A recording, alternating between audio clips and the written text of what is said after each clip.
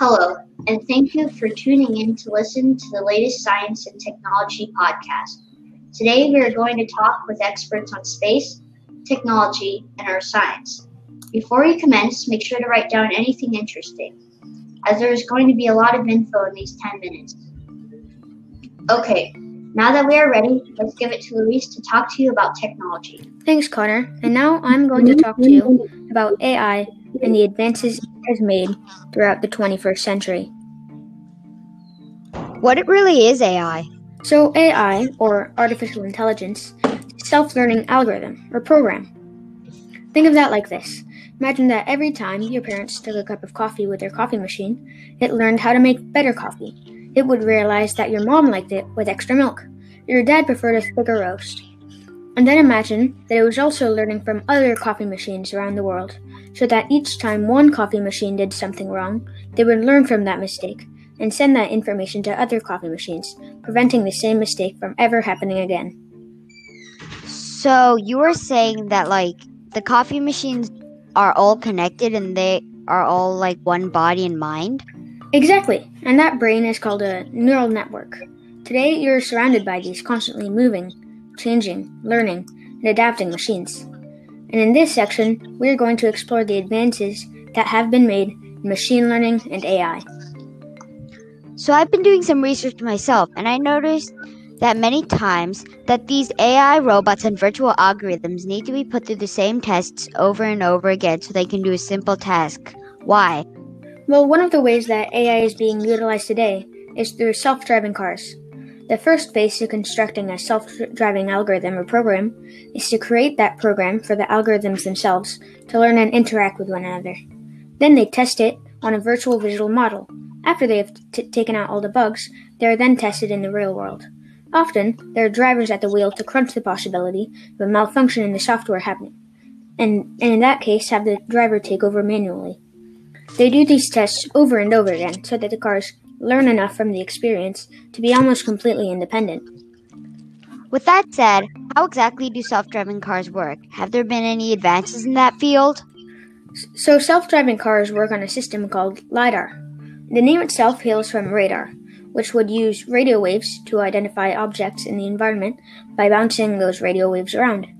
They would scatter when they came in contact with an object. They scattered and were then sent back to the dashboard as a bloop. Radar is still used today by the military and for other purposes. LiDAR works similarly, except instead of shooting out radio waves, they shoot out laser beams everywhere and create a virtual map so that the car can see its surroundings. This map allows the car to navigate itself down a simple road. When can we expect this technology to be available for the public? Recently, Uber posted that they predicted that fully functional self-driving cars would be available by 2030 at the latest. That's very interesting. What about AI on a virtual platform, like a self-learning program on a computer? Have there been any advances in that field for the time being? Yeah, there have been many discoveries made. For example, last week, Wired Science magazine posted a story which described how AI was found to be much more efficient when it came to playing strategy games. Now, maybe you have heard of a program called AlphaZero. This program is the leading chess AI champion, which is all very good and well, but some programmers wanted to try out an AI skills when it came to playing more complex strategy video games, so they designed a software to play the game StarCraft II, which is based in space. You try to attack other players' bases and infiltrate them. A world-class StarCraft player was invited to play against the software. The player, Ma Na, was determined to win, and after the first round, which at first had seemed like a guaranteed win on Ma Na's side, the AI tricked him and destroyed his base with ease. The following 10 matches ensued, in victory for the AI. This system got a lot of programmers thinking that they could just test AIs in video games environments, which I find very interesting. Because imagine you are playing Minecraft someday in the distant future, only to find that all of your loot has been stolen by a ne'er-do-well AI program. Well, thanks for sharing all this amazing information with us. I very much enjoyed this. Speaking of interest, let's listen to Henry's discoveries about space. Space is fascinating. Black holes in the universe are probably the centers of attention these days because 1. The universe is infinite, and 2. Black holes are being found closer and closer to Earth. The Atlantic has stated that astronomers have found a black hole close to us. Anyways, you might have heard of a parallel universe from the New Scientist. But what does that mean? A parallel universe is a universe parallel in all aspects to our own observable universe. An example would be that it flows backward in time, which is very confusing for most people and truly unbelievable to humankind as a whole. But, of course, we don't know everything. For example, when we were just nomads, we didn't know how to create a complex society and invent amazing technology like there is today. Things that would have not been considered science fiction several years ago.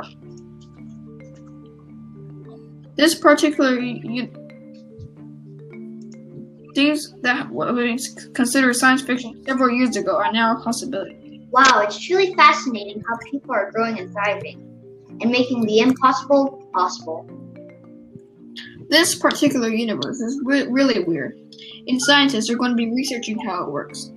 We are going to make a smart device not for a long time, and we will probably send a spaceship to it.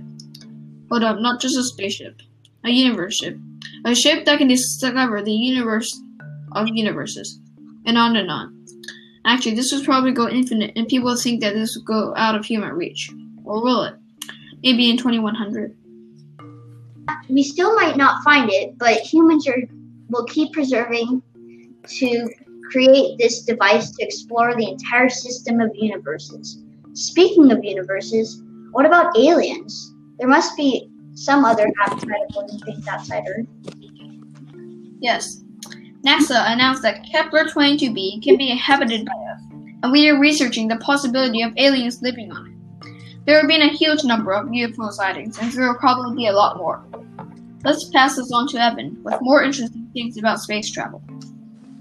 Earth will burn up one day and get swallowed by the sun. That is a fact, but if we keep working on space technology, maybe when the time comes for Earth to end, the human race can move on. Humans have always had a fascination with space, whether it was building a rocket or simply staring through a telescope. Where do we see this? Is there any evidence to support this claim? We know that the ancient Greeks made extremely complex machines to track the sun and stars through an article I read on Newsela. What did the article say? It said that they had found a bronze device that the Greeks made that could track the stars and sun. I also read that NASA and multiple private space companies have been working together to make big advances in space technology. In the years to come, NASA has big plans for Mars. They're going to be launching a variety of drones and machines onto Mars service. One of the most interesting ones is a helicopter-type drone. Why is the drone being made? Is there any purpose to it? The drone is being made for two reasons. First, NASA engineers want to see how well a helicopter can fly in Mars's atmosphere to gather data for future missions. The other reason is that the drone is also equipped with a variety of tools to gather samples on Mars. Also, speaking of going to Mars, SpaceX is going to launch its first manned mission. And I can see why this is so important, because many people confide in SpaceX to send the first human to Mars. So this new manned mission shows that we are making progress. It may seem crazy, but because of COVID-19, they're going to be executing social distancing inside the rocket. Social distancing in a rocket? You heard me. Wow, that was pretty interestingly terrifying. Thanks for sharing. Let's give it to Connor to hear about Earth science. Everything has energy, even people. A Newsela article said that when we are still, we have potential energy, which is ready to be released.